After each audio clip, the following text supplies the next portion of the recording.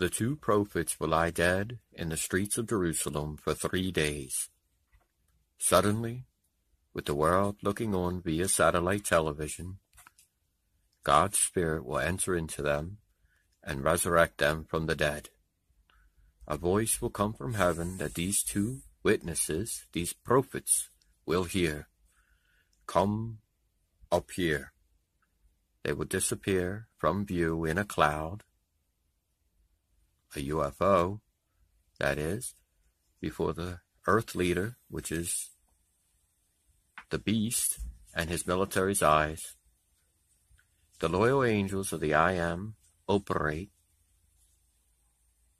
UFOs as well as the immoral angels. Right upon the heels of this shocking event, a great earthquake will destroy 10% of the city of Jerusalem, where the beast's headquarters is located.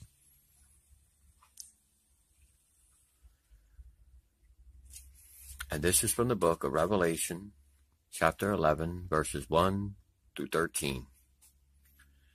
The seventh trumpet.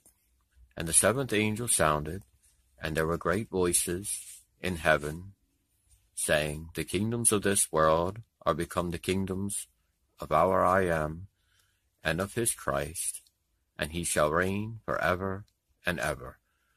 And that is from Revelation chapter 11, verse 15. The seventh trumpet brings the intervention of Christ into world affairs. A series of events makes up the seventh trump. It sets the stage for the kingdom of God to finally bring world peace, prosperity, and hope for the human race. Let's note the events explained by the seventh